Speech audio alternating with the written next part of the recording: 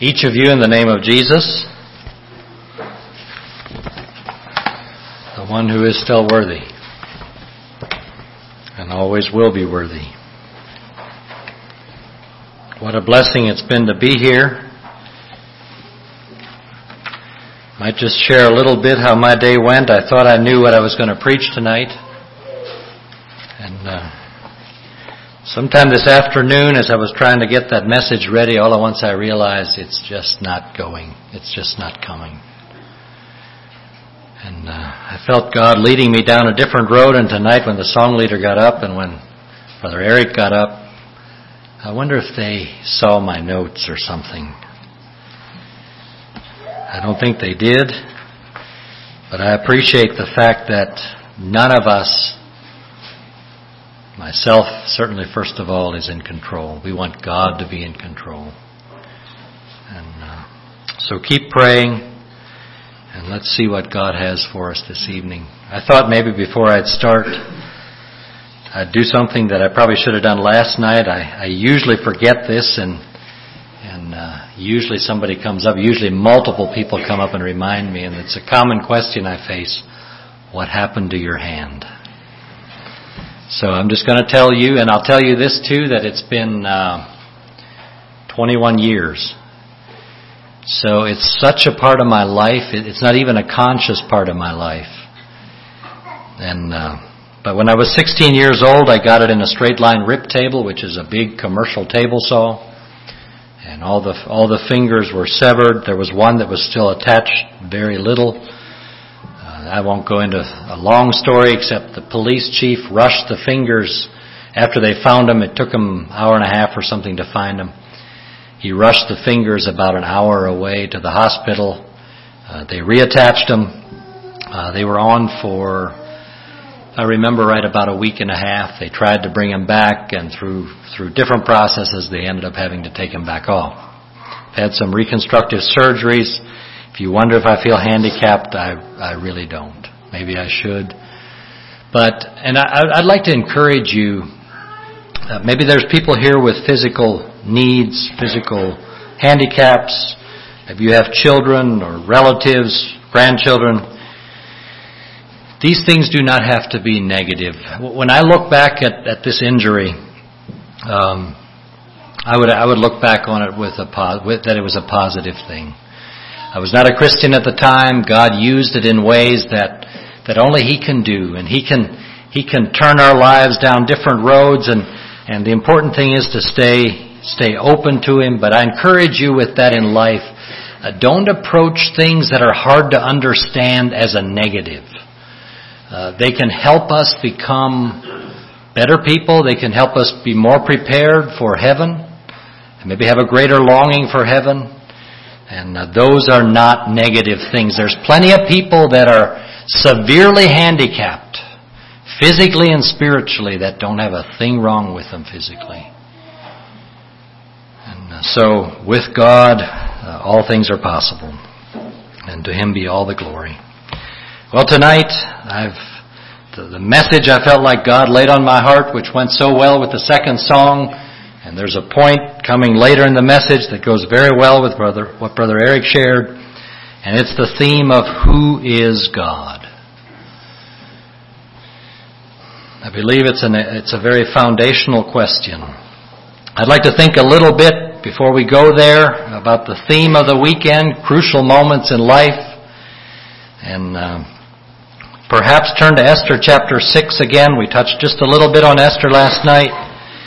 And there's something so exciting that happens after that portion in Esther chapter 4 where Esther is told that you can hold your peace and God might find another way to work, or God will probably deliver the Jews in another way, in a different way, but you and your house might be destroyed. And then Mordecai encouraged Esther. He said, but in verse 14 of chapter 4, he says, "And who knoweth whether thou art come to the kingdom for such a time as this?" And I believe it's so crucial. I wonder how many of us are asking ourselves the question, and not just once every 3 years or once every 5 years, but regularly asking the question, God, what do you have me here for? You know, so much of life today, and now I know I'm going down a bunny trail kind of, but so much of life today, people are pushing this fact of there's a purpose for your life, and there's been a whole system of beliefs developed on there's a purpose for your life, but how many of us are saying, God, what is your purpose for our life? What is your purpose for my life? Somebody said of that book that was written about the purpose for our life, the opening line of that book is, it's not about you. But then the rest of the book goes on to say why it is about you. If you don't like the music at the church, you're going to now go to another church. Well, they'll adjust their music just for you. If you don't like the program at this church, go over to this church and let them adjust it for you. Now, does that sound like it's not about you? I think that sounds like it's all about the individual. And I'm afraid that we're not asking the question enough, Lord, what do you want me to do? And help me to do it faithfully. And what excites me about the book of Esther is the fact that when we are faithful in the crucial moments, God is faithful in the crucial moments. That's a promise that you'll find throughout this book. And how often have we come away from a situation saying God is not faithful, when the real heart of the matter was we weren't faithful. And we find Esther here. There's something so exciting in chapter 6. Verse 1, on that night could not the king sleep, and he commanded to bring the book of the records. Now remember, Esther had just had the courage to go in and talk to the king, verse 1 of chapter 6, on that night could not the king sleep, and he commanded to bring the book of the records of the Chronicles, and they were read before the king. And it was found written that Mordecai had told of Bigthana and Teresh, two of the king's chamberlains, the keepers of the door, who sought to lay hand on the king Ahasuerus. And the king said, what honor and dignity hath been done to Mordecai for this? Then said the king's servants that minister unto him, there is nothing done for him. And then notice verse 4, and the king said, who is in the court? And remember Haman, just previously, just at the end of chapter 5, Haman went home to his wife and to his friends, and he was bragging and he was celebrating, but he said, there's one problem. There's this Jew that sits in the gate, and he won't bow to me. He won't pay me any reverence. And if this is just my way of saying it, but there's just a cloud hanging over my life because this man refuses to bow to me. And now in verse 4, as we find God, well then his wife and his friends suggest, you know what? Why don't you build a gallows? Why don't you make a gallows to hang Haman on? And the Bible says the thing pleased. Why don't you build a gallows to hang Mordecai on? And the Bible says the thing pleased Haman. Now look at the timing here. The king couldn't sleep. They read of the book of the Chronicles of what had happened in the history of the people. The king says, what's been done to Mordecai? And just after that, I picture this noise. And he says, who is in the court? Now Haman was come into the outward court of the king's house to speak unto the king to hang Mordecai on the gallows that he had prepared for him. Friends, let me tell you, that was not man's timing. That was man trying extremely hard to control the timing, but it was God's timing. And we won't go any further, but what an exciting story. And I just remind us again, when we are faithful in the crucial moments in life, God will be faithful in the crucial moments in life. I'd like to just consider two verses from that poem we read last night. Two of the verses go, give me, Father, a purpose deep, in joy or sorrow thy word to keep, faithful and true whate'er the strife, pleasing thee in my daily life.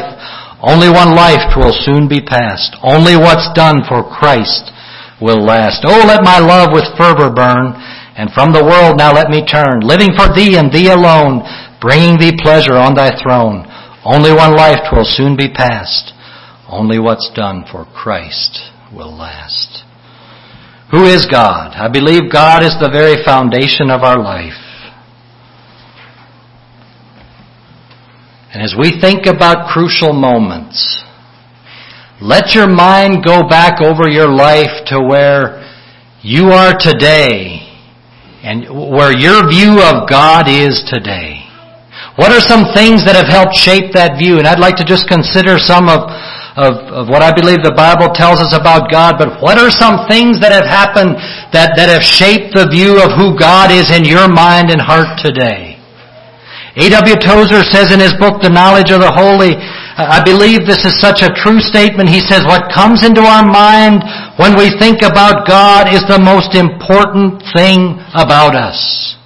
If somehow tonight you and I could all reveal what our view of God is, I believe there could be, with quite a bit of accuracy, we could determine where you will be 30 years from now. If you believe tonight that God is about 10% holy and 90% love, I think we could predict where you'll be, and vice versa as well.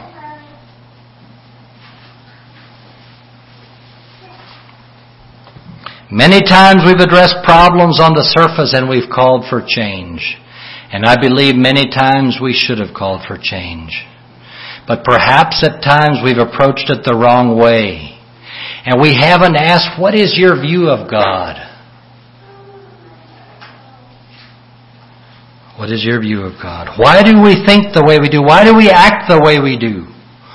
And today I'm sure you with me have heard God portrayed in such a myriad, such a variety of different ways. To a God that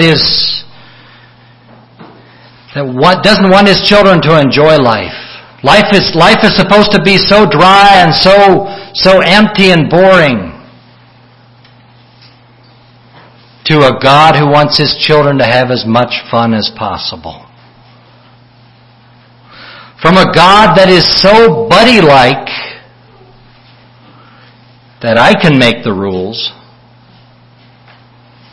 to a God that's so impersonal that He barely notices I'm here. Tonight again I ask, what is your view of God? What is my view of God? Who is God? Well, there's a lot of places in Scripture we can turn. And the proverb writer in Proverbs chapter 30 verses 8 and 9, and I think we'll turn to those. Proverbs 30 verses 8 and 9. There's some different verses I'd like to consider. The proverb writer said, remove far from me vanity and lies, give me neither poverty nor riches, feed me with food convenient for me, lest I be full and deny thee and say, who is the Lord? Or lest I be poor and steal and take the name of my God in vain. And if I could just paraphrase that, and if we're serious about it, if we're serious about our quest to know God, which by the way, there's no greater quest, there's no more important quest in life, and I know it's not a process that you arrive at overnight, or you can somehow come and say, oh, now I understand God. I fully understand that. But I believe we need the prayer of the proverb writer where he said, don't give me anything in life that will dim my view of you. If wealth and riches and popularity will dim my view of who you are, then don't give them to me.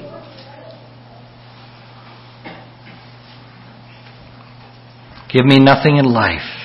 And we get a glimpse at the heartbeat and passion of our Lord Jesus in John chapter 17 when He prayed, and this is life eternal, that they might know Thee, the only true God, and Jesus Christ whom Thou hast sent. Philippians chapter 3 verses 8 to 10, I'd like to turn there and read those. The Apostle Paul, I believe, has something very important to say, and he says words that in our flesh are going to be very hard for us to say, but he says, yea, doubtless, and I count all things but loss for the excellency of the knowledge of Christ Jesus my Lord, for whom I have suffered the loss of all things, and do count them but dung, that I may win Christ, and be found in Him, not having mine own righteousness, which is of the law, but that which is through the faith of Christ, the righteousness which is of God by faith. And listen to what he says in verse 10. He says, that I may know Him. But he goes on and he says something that is going to be so difficult for us to follow. It's going to be so difficult for us to say. He says, and the power of His resurrection and the fellowship of His sufferings, being made conformable unto His death. And I ask the question tonight, how much do you and I want to know God? I believe it's an extremely important question for us to settle. Job said in chapter 42, verse 5, he said, I have heard of thee by the hearing of the ear, but now mine eye seeth thee. In other words, I've gotten to know you on a completely different level. And if you understand what Job had just gone through, and there's that whole dialogue where Job is confused, and he says, I just wish I could come to court with God, and I wish I could ask him questions. I wish I could put him to the test. And you know what happened when Job finally got his day in court, so to speak? God, I'm not sure how many questions there were that God asked Job, and when Job was done, he basically put his hand over his lips. When God was done. And Jesus said in Mark 8:29, he asked his followers a very, very important question. Remember, he had asked them, whom do men say that I am? And there was this, they were saying, well, some say this and some say that, but he said, whom do you say that I am? Very, very important. And there's a battle line drawn. There's a battle line that I believe will go on all through time until we get to eternity where Jesus Christ returns. There's a battle line that is being drawn, and if the enemy of our soul can somehow convince us that God is not who the Bible says He is, he will have won a major victory in our life. There's a battle line that's right there. And I believe one of the most crucial questions of that battle line is, do you and I have a right view and knowledge of God?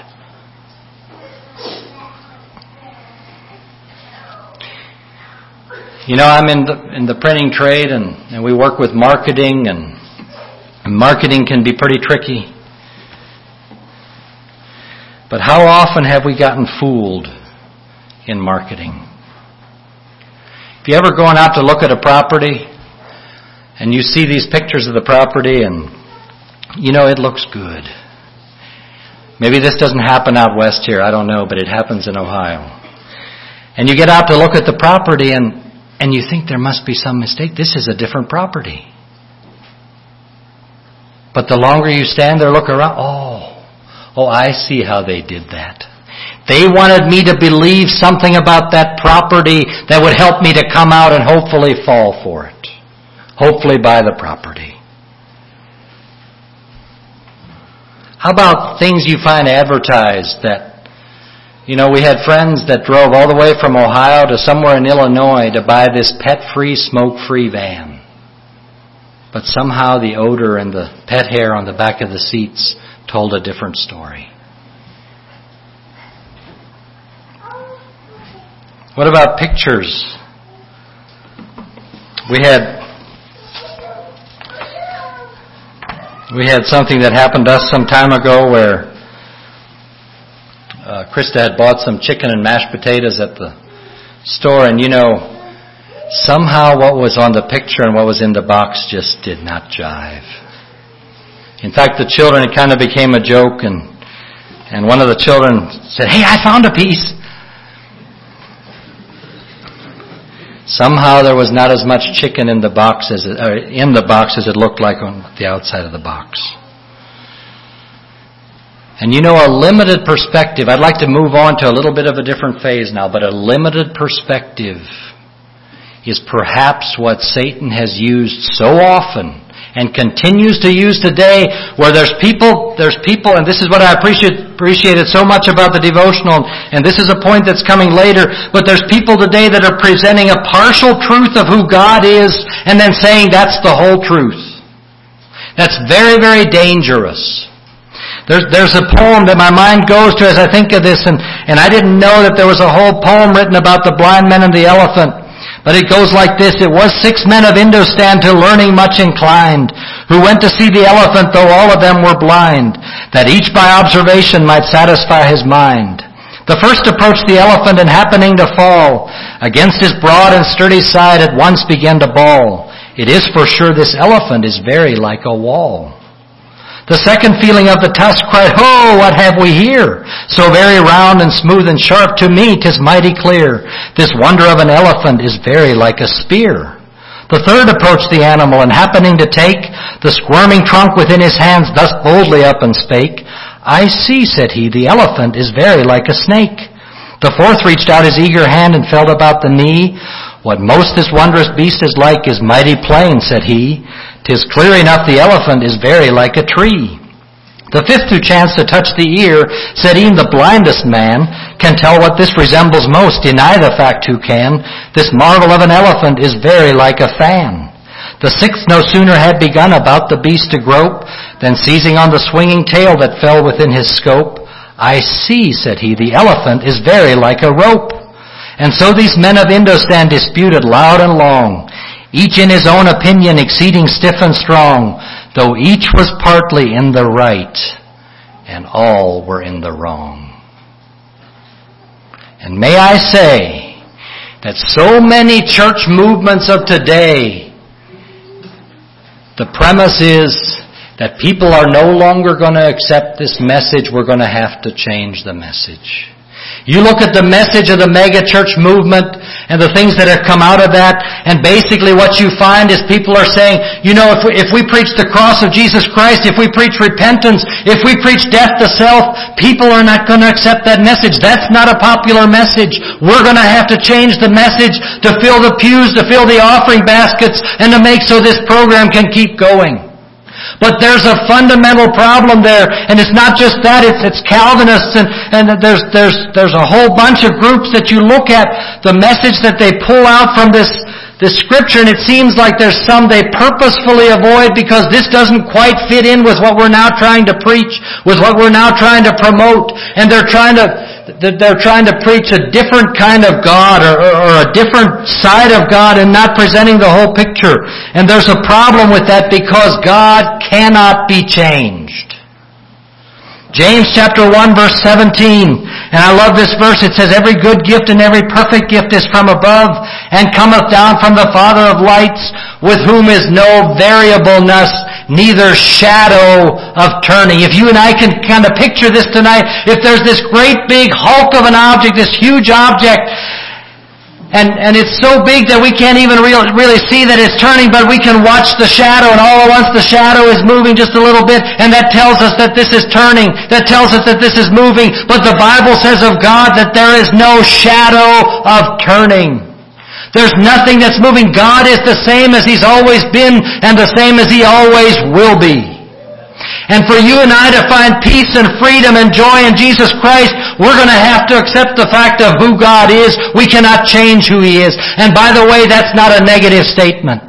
That's a statement that I can guarantee you and I that if we want to go after God with all our hearts, we will find out what man was really created for.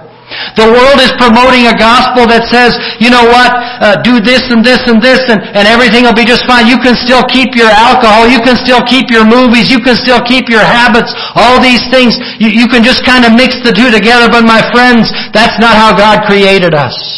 God created you and I to be people that worship Him and follow Him. And it's in that we will find the greatest joy we can know.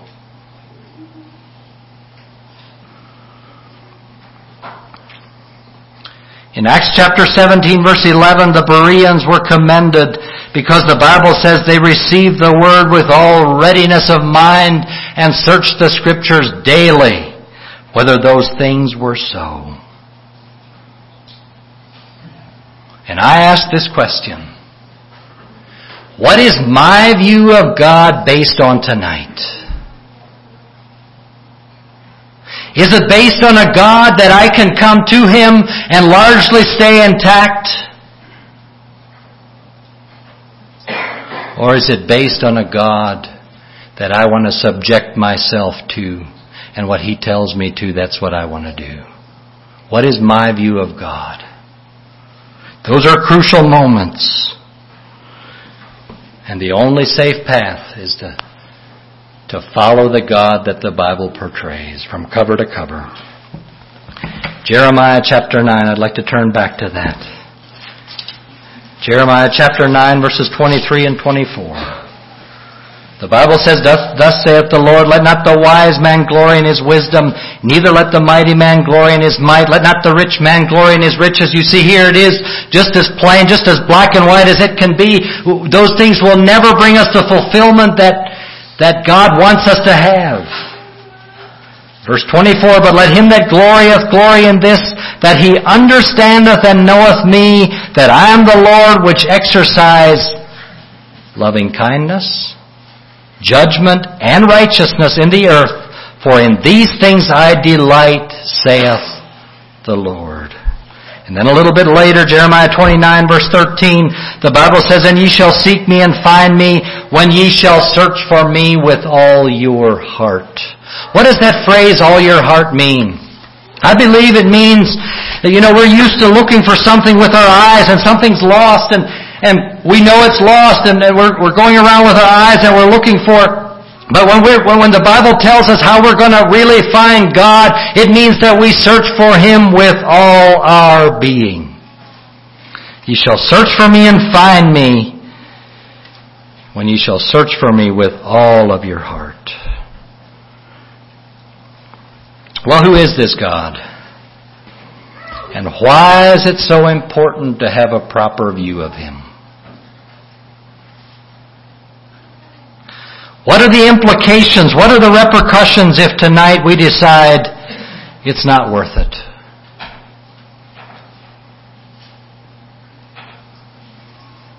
If we really believe that this God created us, knows all about us, knows all about our past, knows all about our present, knows all about our future,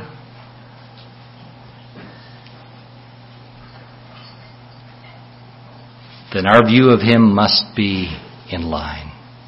There are things in life we can kind of be out of kilter with, and the repercussions are not all that great. But if tonight we're not seeking after God and we're not seeking to know God as He really is, our whole life will be out of kilter. Matthew chapter 10 verse 28 says, and fear not him who is able to kill the body, but are not able to kill the soul, but rather fear him who is able to destroy both soul and body in hell. You see, there's a part of the answer to that question. Why is it so important to know this God? Because one day this God will pronounce our final destiny.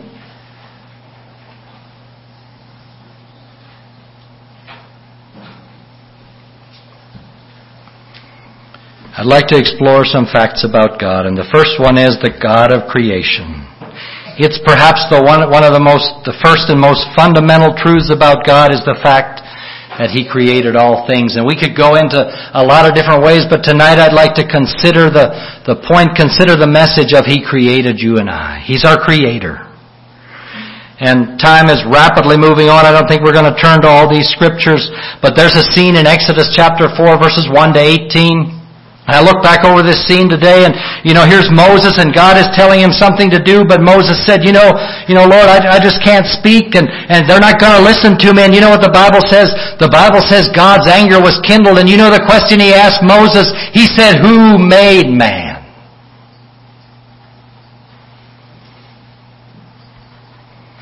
Jeremiah 1:5, God told Jeremiah, before I formed thee in the belly, I knew thee. And at least 4 times in the book of Isaiah, God refers to the fact that He formed Israel.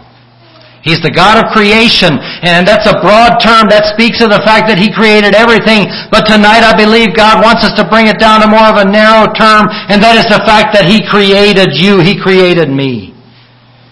I love the verse in Amos chapter 4 verse 13 where it says, for lo, He that formeth the mountains and createth the wind and declareth unto man what is his thought, that maketh the morning darkness and treadeth upon the high places of the earth. The Lord, the God of hosts, is His name. We serve a mighty and a powerful God. And God wants that creation principle in your and my life. And the question tonight is it evident that that creation principle is alive in your and my life today? We work with copyrights. And when a writer comes up with a creation with his pen, or when a poet or a songwriter come up with something, they earn the right to put a copyright on that work. When an inventor comes up with something, has this idea in his mind, and then it comes out into his hands, and he creates this machine, but he has the right then to put on that machine all rights reserved. And there's a creation principle that deals with you and I. When I leave God out of my thinking, I'm trampling on that creation principle.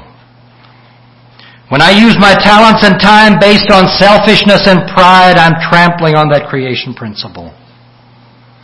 When I'm unwilling to be used in whatever way God chooses for it interferes with my plans or puts me out of my comfort zone, I'm trampling on a creation principle. When I'm convicted about something I'm doing, an attitude I'm having, or something I have that God wants me to get rid of and I refuse to listen, I'm trampling on a creation principle. When I desire my appearance to draw attention to myself, I'm trampling on a creation principle. When I disregard the authority structure God put in my life, I'm trampling on a creation principle. Tonight, does God, your Creator, does God, my Creator, have access to all those areas? Number 2, the God that is loving and good.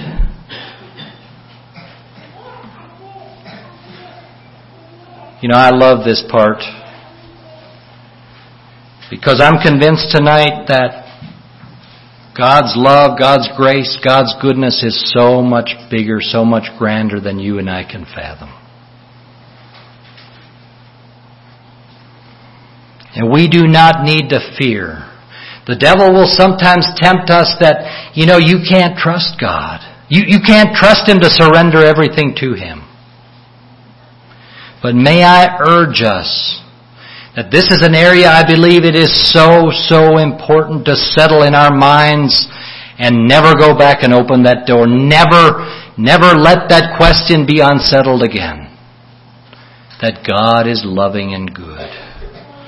Job 33, I'd like to turn to that. And this is Job speaking. Job 33 verses 27 to 30. Job says, He looketh upon men, and if any say, I have sinned and perverted that which was right, and it profited me not, He will deliver his soul from going into the pit, and his life shall see the light.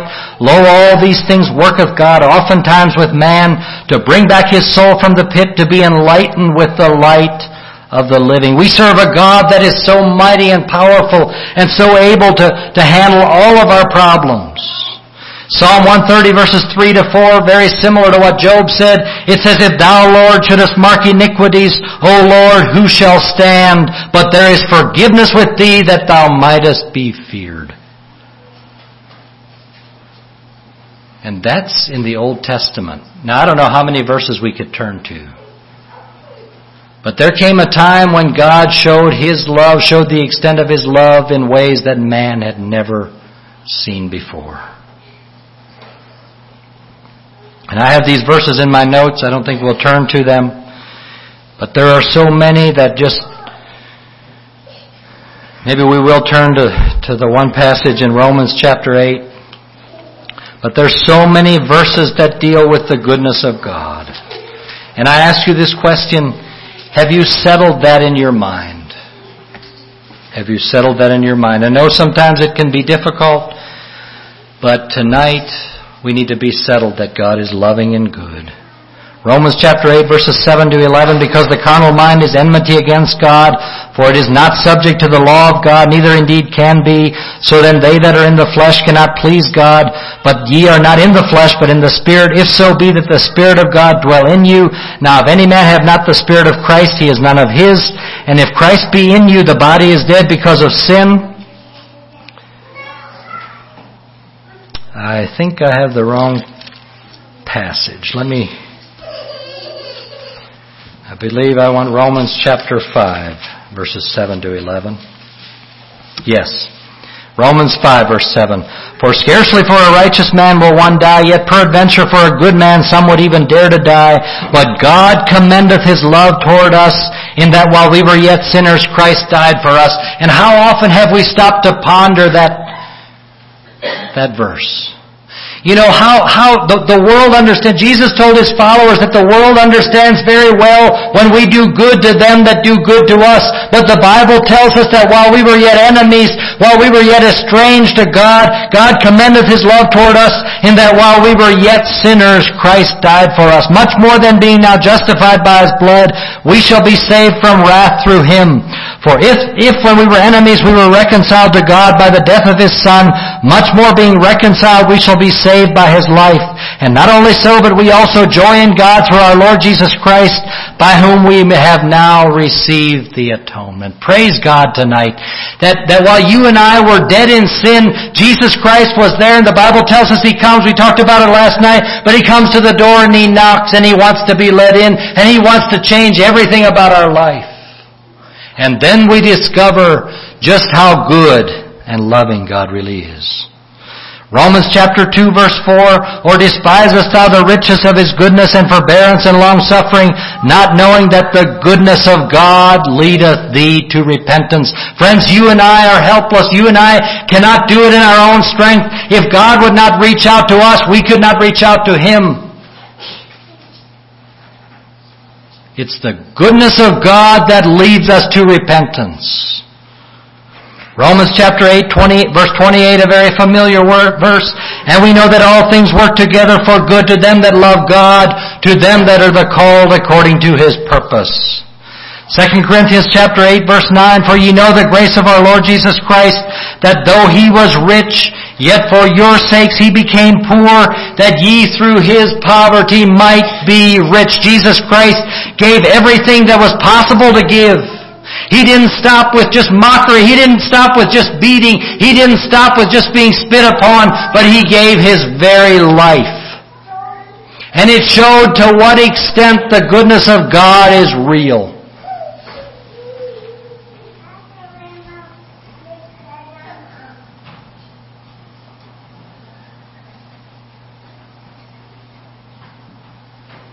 I wonder how many people have given into the lie that God is not good. And I wonder where it's led them. It's led them to places that they should have never gone. And I believe it's a message we need to keep alive. That God is trying to get us, and I believe this is a key where we sometimes get confused and sometimes get off track, but maybe we forget that God is trying to get us from this earth that is imperfect because of the fall, and there's sin here, and it all happened so long ago, but God is trying to get us from this place to a place where none of it will be known anymore. He never promised that things would be easy, but He promised that if we're faithful to Him, He will be faithful to us. And I don't want anybody tonight to lose out because of that question of whether God is loving and good. And you know what? Some of the greatest blessings in people's lives have come from those that have clung to that fact. Even in some of the most adverse circumstances, they have clung to the fact that God is still loving and good. And they find a peace, they find a presence, they find a strength that nothing else can give them. My mind goes to my father-in-law tonight, and almost 2 years ago he suffered a stroke that we didn't know if he was going to survive. We didn't know if he was going to pull through. But you know what his testimony was after it was all over? After the breathing tube that he desperately tried to pull out of his throat, and after confusion and mind fog, you know what his testimony was? He felt the presence of God right there by his side.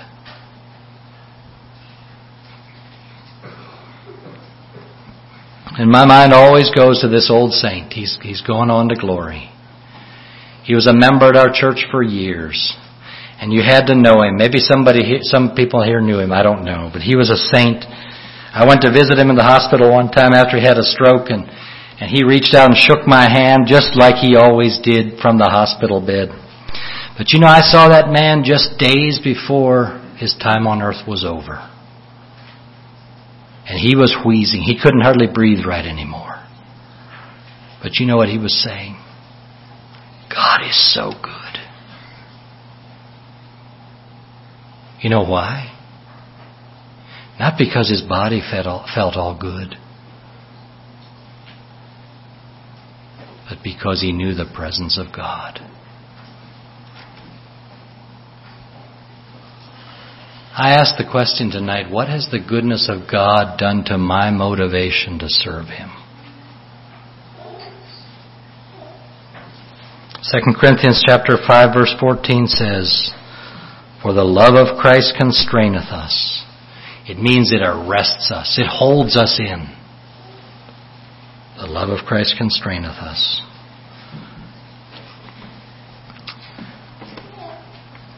And I do not believe that we should present this picture without the next point, and that is the fact that the God that is holy.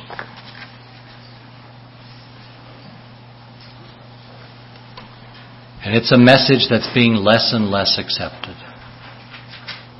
And I wonder sometimes why.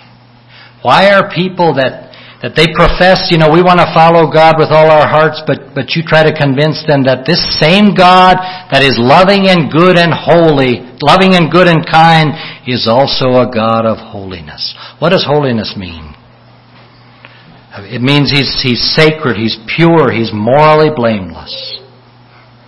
When Jesus taught His followers to pray, He said there to pray, "Our Father which art in heaven, hallowed be Thy name." You know what that word hallowed, if I understand it correctly, it's the Greek word hagiazo. And if I understood the meaning correctly, it's something that we set apart to where it's at a place that nothing else is.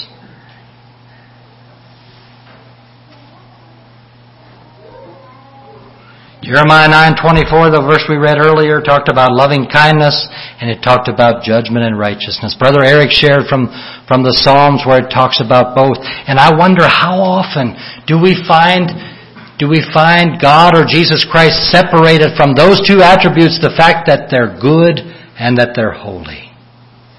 And I've talked about some of these subjects before, and I can still kind of hear the message or hear the words ringing in my head after the one sermon, and I talked about the fact that He's loving and good, and somebody came up and said, I really like the point about God being loving. Oh, I like the other points too, but I really like... Somewhere along the line I realized it seems like we're playing Golden Corral with God.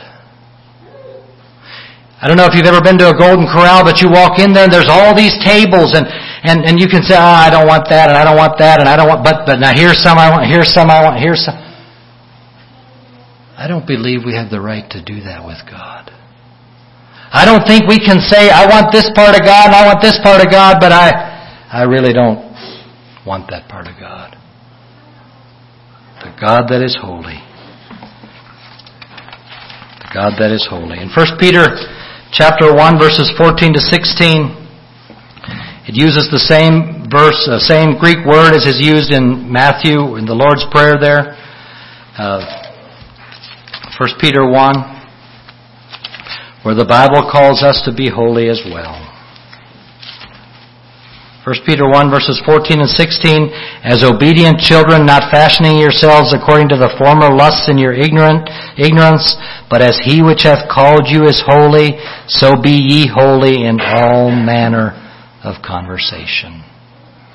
Friends, tonight the Bible says that God is holy, and it calls us to be holy.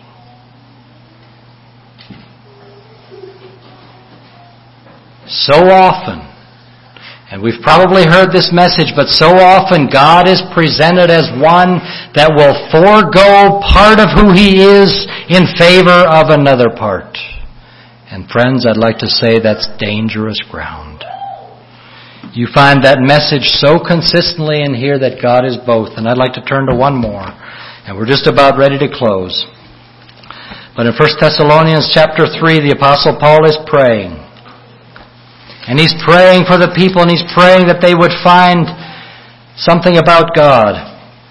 1 Thessalonians 3 verses 12 and 13. It says, "And the Lord make you to increase and abound in love one toward another and toward all men, even as we do toward you, to the end He may establish your hearts unblameable in holiness before God, even our Father at the coming of our Lord Jesus Christ with all His saints." Tonight,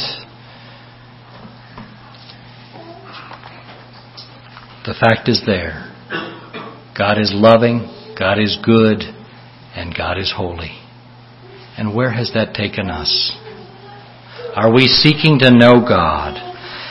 And may the primary reason, this is the challenge I'd like to leave us with. And I'd like to have prayer and then turn the time back over to Brother Eric. But may the primary reason that we are who we are be because God is who He is. May God help us. Shall we bow our heads for prayer? Our Father in heaven, tonight, we bow our heads and our hearts before You, and we thank You for the fact that You are the Creator of all things. And You've created these things for us to enjoy, and yet You call us to live this life in a way that shows our love, our adoration, our worship, and our appreciation for You. Thank You for Jesus Christ. Thank You for these verses that talk about the fact that He was rich, and yet for our sakes He became poor, that we through His poverty might be rich. Thank You. Thank You for the fact that you're a rock, you're stable, you're an anchor that we can always come to. We can always find You faithful. Lord, help us to follow You. Thank You for each one that's here tonight.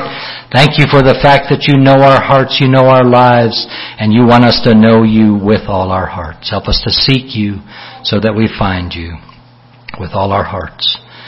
And we just continue to commit the weekend and the preaching of Your word into Your hands. May Your will continue to be done. Help us to continue to grow more and more into Your image and likeness until You call us home or until Jesus returns. We pray in Jesus' name. Amen. We'll turn the time back over to Brother Eric.